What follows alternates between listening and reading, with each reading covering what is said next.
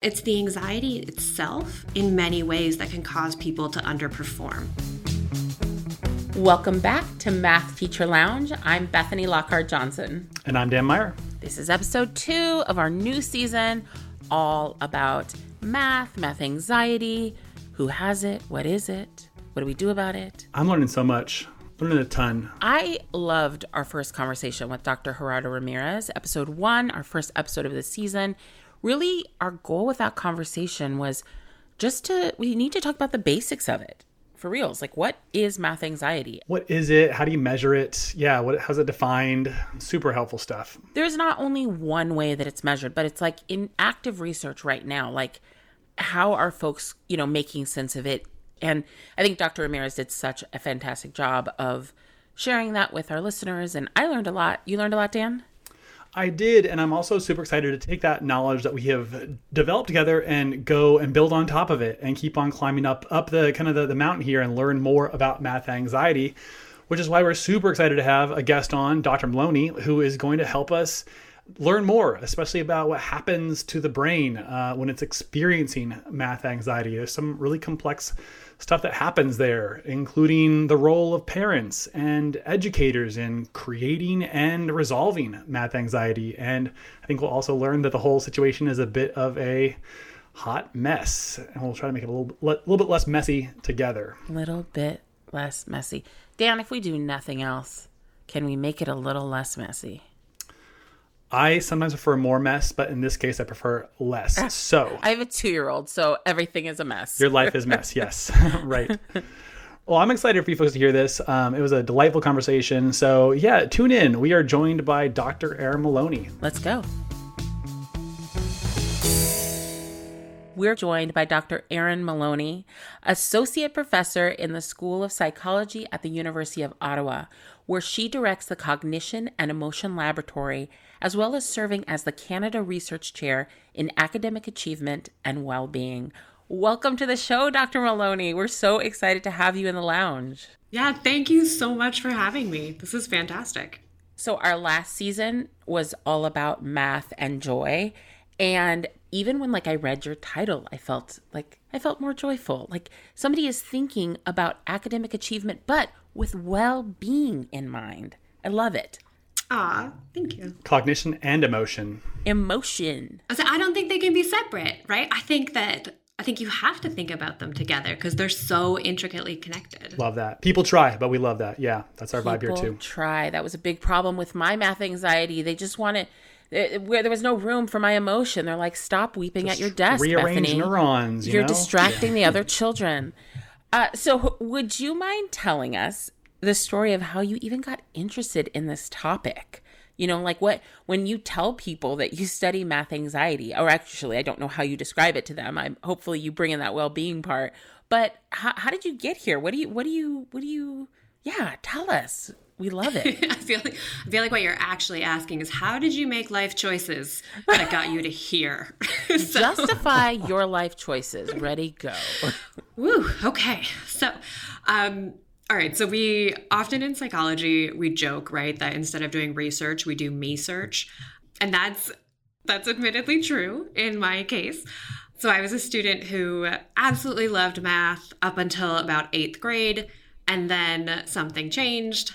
And all of a sudden, I was terrified of math, and I had absolutely no sense of self-efficacy in it. Despite trying really hard, I was extremely anxious about it.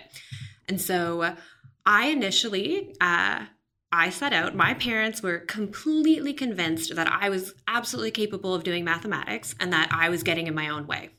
And when I went to university, I decided to prove them wrong. So I set out to prove that some people just can't do math, and that's the end of it. And, 20 plus years later, my parents were right. And it turns out that, many people, well, I would argue virtually everyone can do math, and that if you are really anxious about it, it can get in the way. And interestingly, in the years that we've been doing this research, there's really good strategies that can be used that hopefully we get a chance to chat about that can really help reduce the amount of anxiety that students are experiencing. But I really did set out like a bold teenager that I was to prove my parents wrong, and that backfired. So I know it's kind of a strange answer, but it's the truth. So I was really interested in understanding why it was some people just could not do math. That makes 2 for 2 so far on guests for this season who did a version of Me Search. And I feel like this is pretty common for a lot of researchers. Like, I want to figure out my experience as a teacher. The part where you, I think, diverge from a lot of people I knew in grad school, myself included, is that you actually let counter evidence change your perspective on things. Whereas I feel like a lot of us kind of go in, I know this is true, and I'm going to gather data, and lo and behold, I'm true, but only now with the research TM, trademarked research attached to it. So that's really exciting. Thanks for sharing that. No, you're welcome. But don't people say that the more personal you get, the more universal it is, right? So if you go and get your doctorate about something that you think is just your experience or in your brain, then people are gonna be like, wait a second, you think that too? Wait, that math anxiety isn't just you? I don't know. It sounds like a pretty great path to me.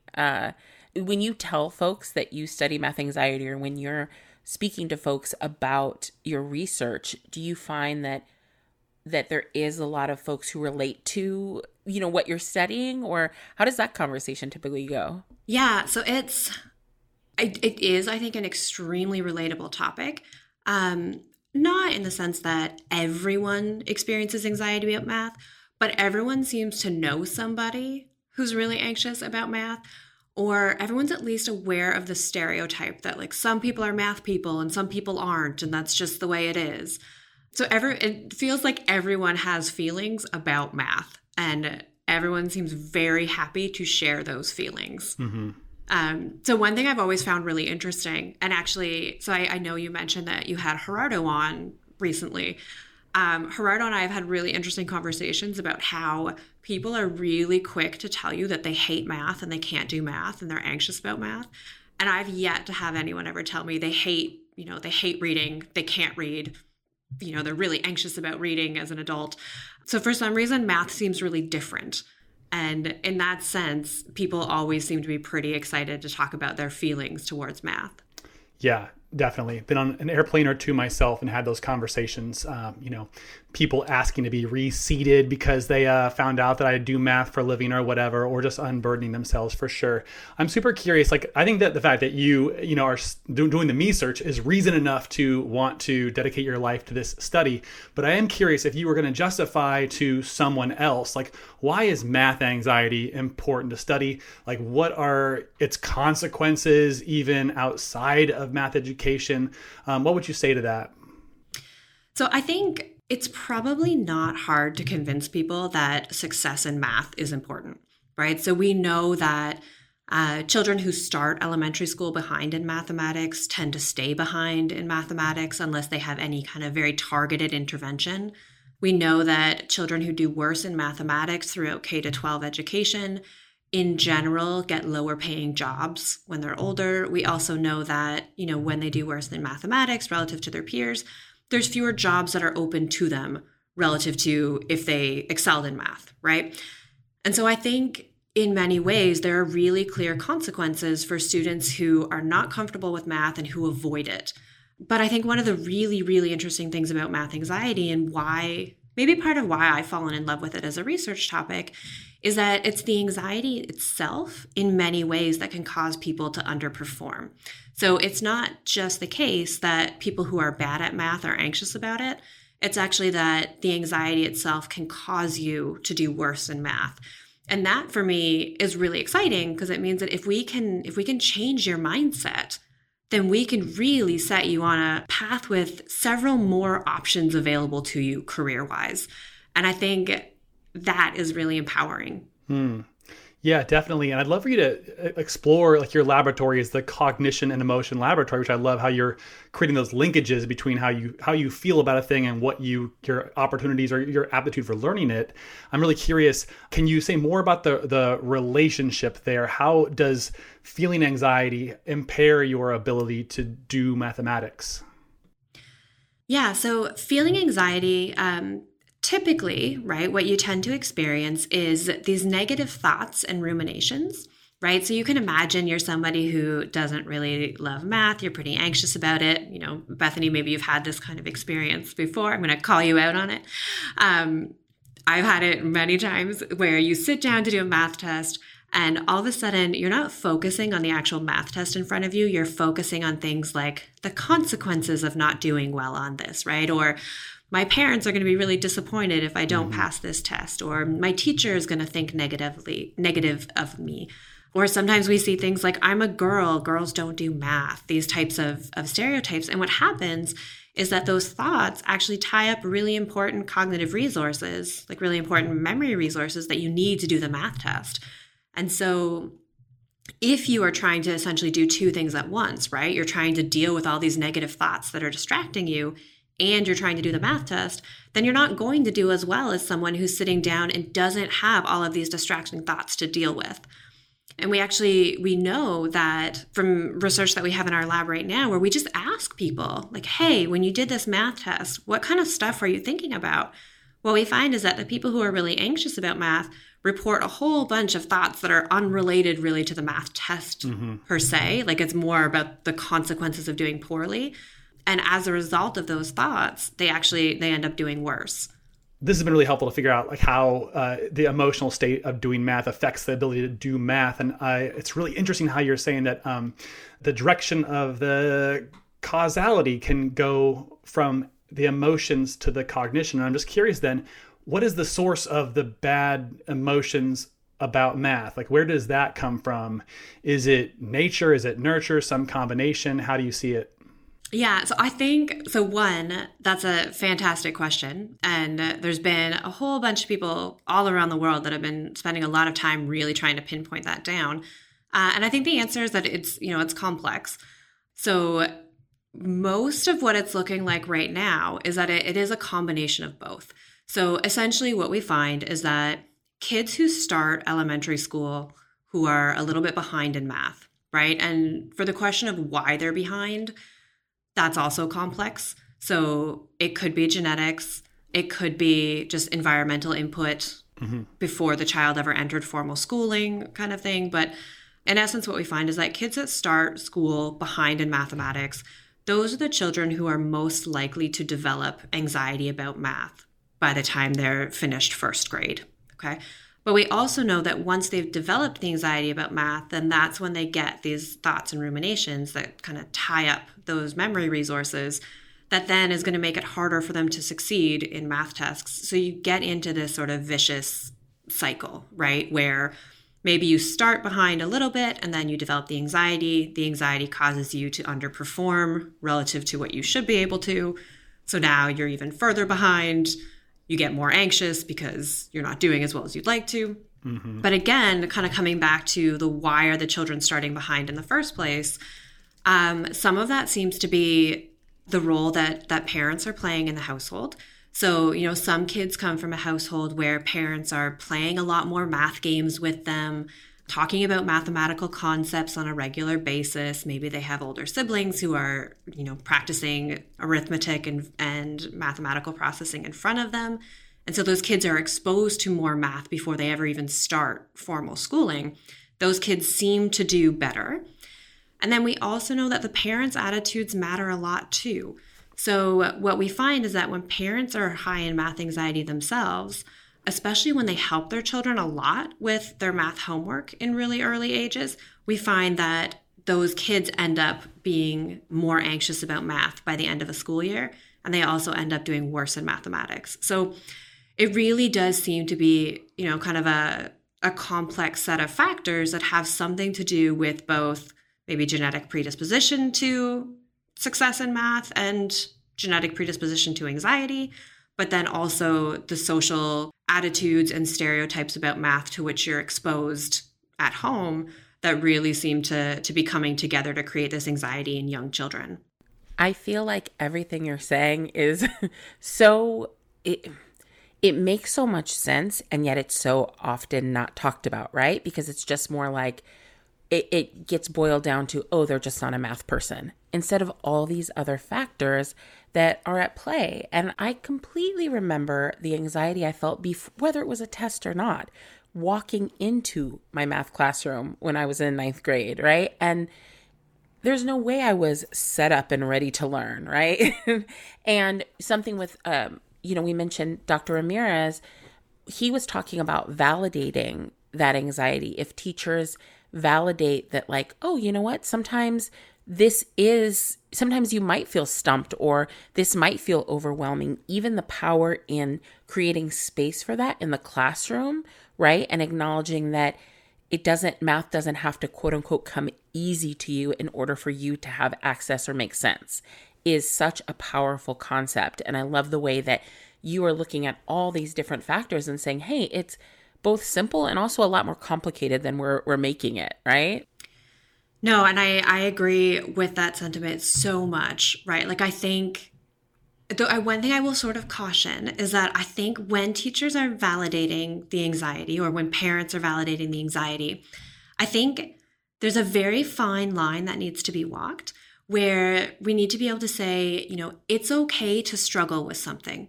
That is completely okay. And as we're working towards something, that's really valuable, right? We can work hard at something, and by working hard at it, we're going to get better. And I think that type of validating is really, really important and valuable. I think what we want to be careful of is not to say things like, oh, it's okay, I also never loved math. And, oh, I was never a math person either. Mm-hmm. And so even though we might be bringing comfort to the child, I think that that's sending the wrong message. And so sometimes it's really well-intentioned and really not great 100%. In terms of the messaging. Yeah, so that's so just for people listening, the only sort of caution that I would give there is that I think there's nuances to the validating of the feelings that are important. I'm so glad you said that, because I, as a kindergarten teacher, I vividly remember, and this is as early as, the kids are 5 years old, right? And I remember in a parent-teacher conference, a parent saying, oh, I wasn't a math person either, or, oh, no. And they were so quick, like you said they wouldn't say that about reading, but were so quick to talk about their lack of natural math aptitude, right? And it was really interesting, because that even if they're not like saying that specific thing at home, those attitudes are absolutely carrying over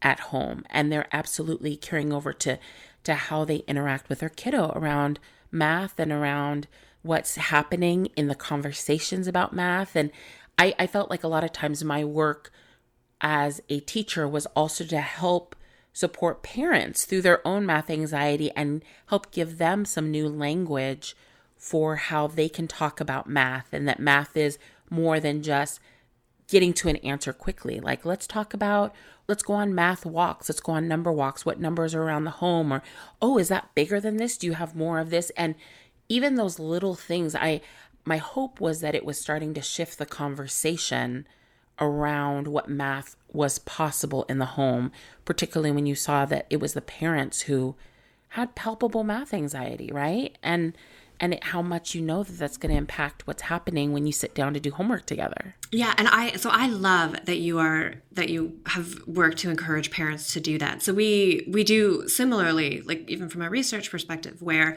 I will often give talks to parents and teachers, and we talk about the idea of trying to mathematize everything, right? So just the idea that math is absolutely everywhere, and whether it's a matter of playing games in the car with your kids where you're thinking of a number and it's, my number is higher than 42, but lower than 80. And what number do you think I might be thinking of? And gradually trying to get the child to that number. Or, asking questions like, what's your favorite even number and why? And just little things like that I think can make math fun for kids, that help kind of, I don't even know how to explain it, but just that idea, right, of like bringing joy into it. So it's not always this like heavy subject that kids have to come to. So we try to talk to parents about the idea of, like I said, mathematizing everything. And usually it's well received, because often parents find it empowering, right? They're like, oh, well, but I could do that. But like, that's not math. And you're like, no, but it is. Yep. Like it is. Yep. And sometimes parents will say like, well, I don't know how to do fractions. And you're like, okay, but how do you bake? I'm like, well, I don't know. I know how to do those fractions. And you're like, okay, but that's the starting point. Let's work with that. Like, let's, and I think a lot of times it's reminding the parents that they're actually far more capable than what they think they are, despite the fact that maybe they struggled with math when they were younger. Yeah, this is so interesting. And I feel like part of the challenge around conversations about anxiety and math and how to resolve it and where it comes from is that it presupposes a single definition of math. And so, we're talking about like how to be more mindful about math. But, if kids were walking every day through a treacherous street, the solution might not be become more mindful, about that street. It's just like, we gotta fix the treacherous nature of the street, really. It's like, so that I love that we're talking also about, redefining what math is, making it more playful. That feels like a super important component here. I'd love to know more about what you know about the role of gender in all of this. Are there differences in the way boys and girls experience math anxiety and how it relates to achievement in math? Yeah, so there's really, really interesting, I think, research on gender in math anxiety. So in general, right, we find that girls tend to experience more anxiety about math than boys do. So one hypothesis is that it has to do with just social stereotypes that, girls are good at reading, boys are good at math kind of thing. So there's some evidence to suggest that that might be playing a role. There's other evidence to suggest as well that maybe boys actually do experience as much anxiety. They just don't really own up to it. Ooh, yikes.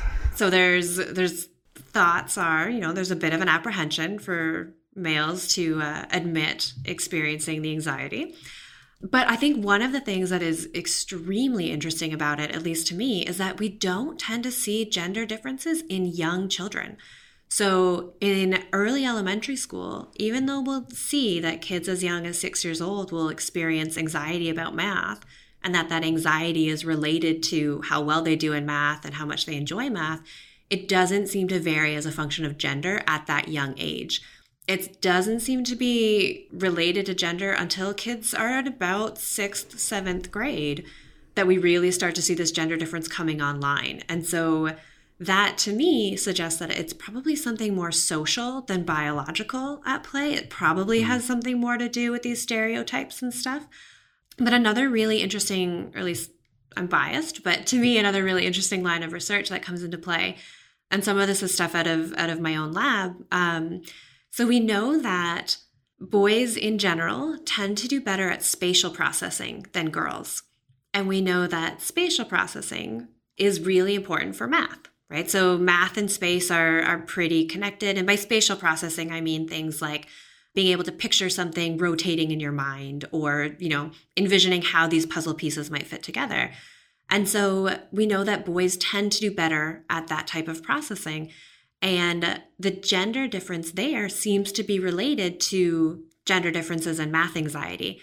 So there's some speculation, too, that it might be that as the math starts to become more reliant on spatial processing, that's when we see this separation between boys and girls with respect to how much anxiety they feel about math. So a lot of this is to say, I think the answer to the gender question right now is what we would officially call a bit of a hot mess. Where I think there's probably more questions than answers. But I think that there's definitely something going on, and it really seems to be coming on later in elementary school. That's a refreshingly honest admission from a social scientist that it's a hot mess and not perfectly clear. So I appreciate that. It's interesting what you said about the spatial reasoning. I in our work creating curriculum at Amplify, I find we lean a lot on trying to tie abstract math towards spatial topics. Like, can you estimate, a quantity before you calculate it? Can you identify a pattern and where it breaks before you prove it abstractly?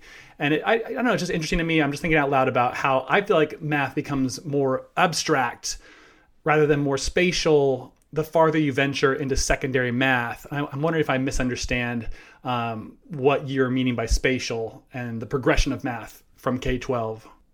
Yeah, so I think you can have math be abstract, but still really relying on spatial processing, right? And I think part of that is maybe a bit of us having different definitions of when we say spatial. So in cognitive science, when we talk about spatial representations or spatial reasoning, it's really like anything you're picturing in your mind. Anytime you're really picturing these things in your mind and manipulating those images at all. So if you imagine even like at a simple level, but it's going to hold when you're going more complex as well. So doing like equivalence problems, for example, right, where you have to balance the equations. Yeah. Even just being able to envision things kind of moving around that equal sign and bringing, one piece of the equation from this side to the other is actually an extremely spatial kind of reasoning, right? Or when you're expanding, that's actually extremely spatial, despite the fact that it might not feel like it initially. Obviously, anything in geometry is going to be very spatial. So I think in that sense, we would argue that the spatial processing is still playing a pretty important role. Sure. But it's maybe a different type of spatial processing than what we're seeing at a very early level in elementary school. That said, you can completely disagree with me too, because I could also just be wrong. And that's fair. My kids tell me I'm wrong all the time. So I'm used to being told that I'm wrong. Well, we're a bit more deferential on this here show with our guests, so I would not do that. But it makes sense what you're saying about how these are things that you manipulate in your mind, whether they are like X's and Y's or numbers and fractions. These are all things that we manipulate. That ties into differences in this spatial reasoning category, it sounds like, which then contributes to math anxiety. And it does start to feel like there's a lot going on here, is what it feels like. You mean hot mess? I meant hot mess. Yeah. I think that's the technical term, right? I'm pretty sure that's the technical term for it. I didn't know the citation for it, so I didn't say it, but I was into who in literature named that, but yeah. I'll write something at some point. We'll cite Maloney 2022. Yes. Yeah. Yes. Right on. So I will say that one of my dreams in like thinking about this season and, last season, but particularly this season, since we're really getting to talk to some researchers who get to think about this and have really interesting conversations about it all the time. One of my dreams is that we're bringing, because we do have some folks who are researchers that are listening, right? But then we also have teachers and folks who are in the classroom every day and parents and caregivers listening. And so I think one of the beautiful things about the way that I hear you talking about it is you're thinking about the research, but it's so applicable, right? And I wonder if there's anything else you can say around it. I want to like reduce that divide, that gap between the research that's happening and then like what's happening with the kiddos and in the classroom and at home. And I don't know if it's like a magic wand thing where like if there were changes you'd want to see at a societal level to try to combat math anxiety, but you'd see where I'm going, you know, it's like. Okay, so I'm going to answer maybe in two ways. So I think the first thing that I'm hearing from you is that idea of diminishing this divide, right? And so one thing I try to keep in mind as someone who's, a researcher and working in the lab, I will often be called in to talk to teachers and give professional development sessions. And they often want the sage on the stage academic that stands up there and tells you the answers to things. And one of the first things that I'm going to admit when I get up there is I am not on the front lines. So like what I do in the lab, for me to tell you that that's going to work in a classroom of 30 kids who may or may not have eaten dinner that day and like may or may not have snow pants and may or like it's, yes. I think we also need to be a little bit reasonable. So I try really hard in my own program of research to make sure that I'm always talking to teachers and to principals and to curriculum designers to make sure that the ideas that I have make sense. In fact, one of the most recent book chapters that I wrote in collaboration with a really good friend of mine who's a principal, like an elementary school principal and a former math consultant. And we wrote it together to really say like, hey, here's how we can help each other, inform how research can inform practice and how practice can also inform research. Because he can come to me and say, I'm doing this. I can't find anything in the literature to support this, but I'm sure it works. And we can design something in the lab to test whether or not, it seems like it's going to work. That's huge. Empirically. Yeah. And so I think that open communication is massive. One thing that we're doing in my own lab to try to keep that open communication available. So to anyone listening who's ever tried to get access to a journal article, they're held behind paywalls, right? So one, the way it works, my understanding of this anyway, is that the journal owns the formatted version of the paper. So what we do is we put up audio recordings of all of the research papers that we ever publish. So I'm pretty sure I own the words, as the author, and the journal owns the like prettyified version that you can buy. So we audio record all of our papers so that if, teachers or parents ever want to hear the actual like science that's going into some of these decisions, they have access to at least the stuff that we do in our lab. And we also put up an infographic for every paper, just highlighting kind of the main questions and main findings. And we do that because I think that the only way for the information to actually be useful is if it gets into the hands of the stakeholders that actually need that information. And is accessible. That's huge. That's huge. Yeah, so that's one way that we try to do it. And like I said, the other thing, we try to always be working with principals and with teachers. I joke that the way that I remedied this in my own life, so my husband's a teacher. So it's like, I just married one. It's fine. Like, so I can grill him on a regular basis and be like, I want to try this experiment. Do you think it's going to work? And he can say like, it's not going to. Here's why. That's awesome. Marrying a participant is, a research participant is unethical, of course, would not clear IRB, but turning your partner into a participant, like, what are you going to do? That's great. That's fair game. Yep. Yeah. Yep. So that's, I think, we compensate each other. So, no, but so I do, like, I joke a little bit about that. He was a teacher simply because he wanted to be one, not because I needed him to be one. But so I think that communication part is really key. That's one thing. Then the other maybe part of the question, or the other sort of piece of the question that I was hearing, is that idea of like, how do we fix math anxiety, right? Like, great, I'm glad that there's a whole bunch of time and effort and energy going into trying to understand this, but where are we at? And I think with that, it's really, really promising. So there's been a lot of research coming out looking at how best to help children or even adults manage their own anxiety about math. And there's a few really interesting strategies that seem to be quite effective. So one, and I don't know if it feels weird calling him Dr. Ramirez just because I know him well, but I don't know if Dr. Ramirez would have talked about this when he chatted with you, but he has some really interesting work on expressive writing. Did he chat about that at all? He didn't, but I read some of his work about it, and I think it's so fascinating. Yeah. So, okay, well, I'll tell you about his work on it. Yes, please. Because it's super useful. So when we talked about that idea, right, of how anxiety kind of causes these thoughts and ruminations, and they tie up the memory resources that you need. So what Gerardo has found is that when you get students to write about their anxiety for about 10 minutes before they do a test, what ends up happening is they end up doing better on the test relative to if they would not have written about their anxiety at all. And this is particularly true for students who are really high in anxiety, okay? And the idea is that all of those thoughts that they were going to have about the test or the consequences of the test, etc., you just kind of get them. It's like a mind dump where you get them all onto the page at first before you even go to do the test. And now when you go to do the test, you're not having to do two things at once. You're no longer dealing with these thoughts because you got them all out on the paper beforehand. And so Gerardo has some really interesting work showing that works for math anxiety, and that it also works for just testing anxiety in general. And so that's a strategy that I love. I also, part of what I really love about it is it's so low cost, right? You need a paper and a pencil, and it's great. So those are always my favorite strategies, the ones that don't really cost us anything. So that's one way of kind of dealing with like the cognitive part of the anxiety. The other thing you can do is try to deal with the anxiety part of the anxiety. So for that, what we find is that really the typical strategies that you're going to see for anxiety tend to work for math anxiety. So things like focused breathing, right? Making sure you're doing deep inhales and exhales. That really like diaphragmatic breathing seems to be quite helpful.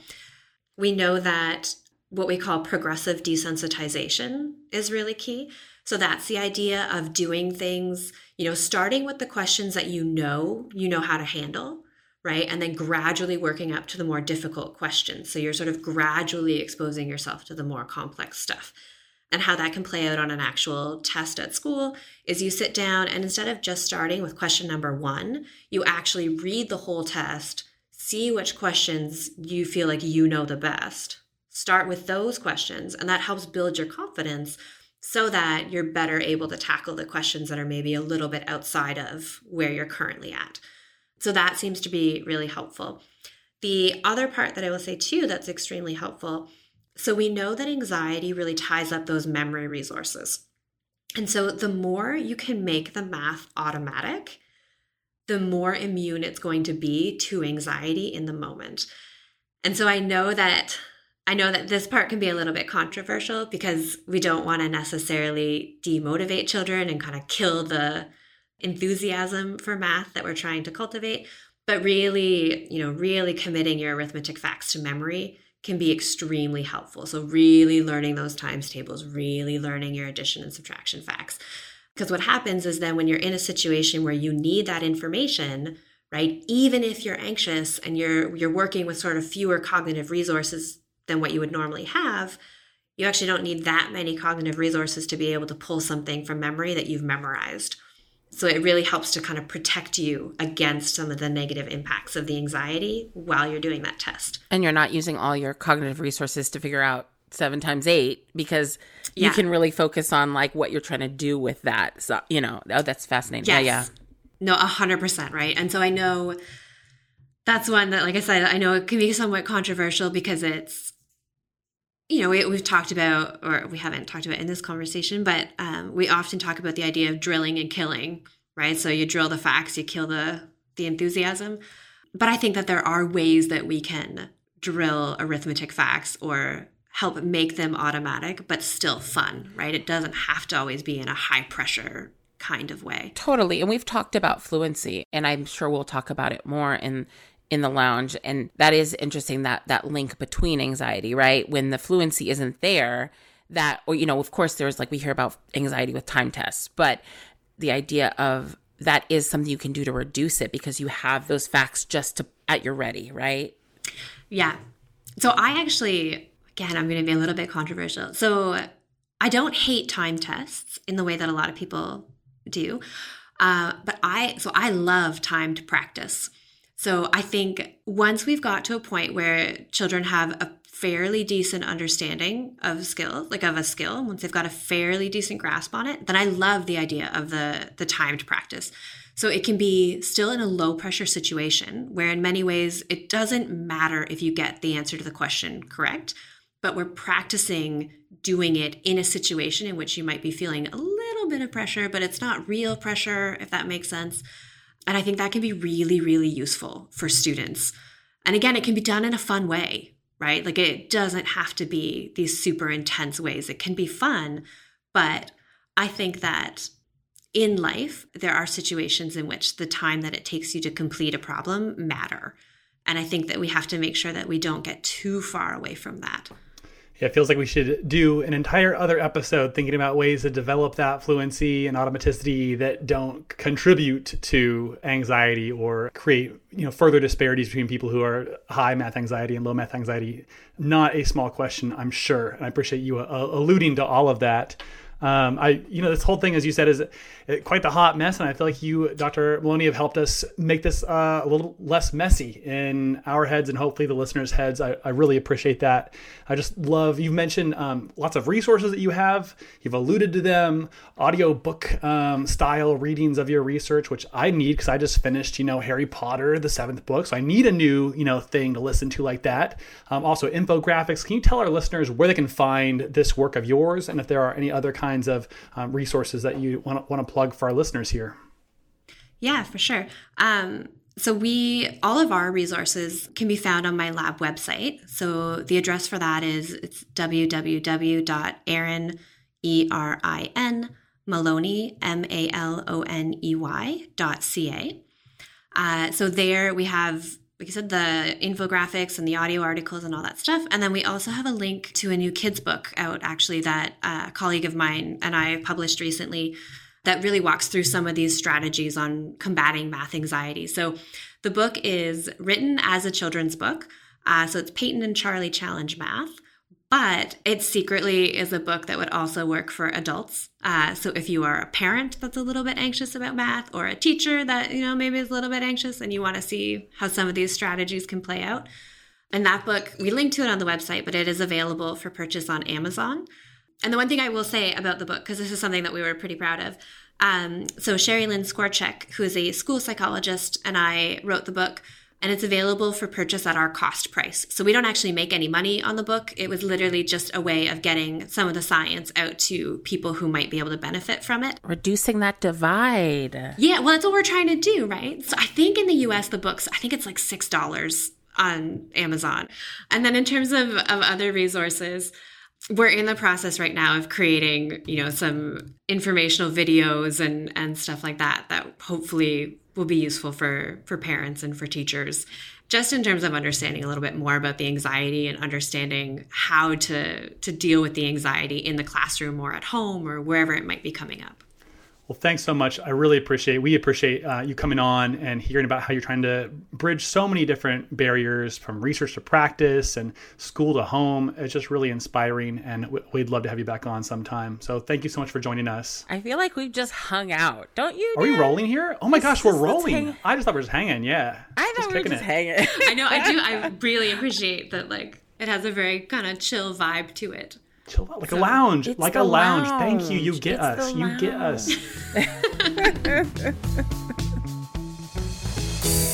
Dan Meyer, I was shopping for children's books, and there was this book, and it was talking about being at home with mom, and it's going through all the things that the child did that day with mom.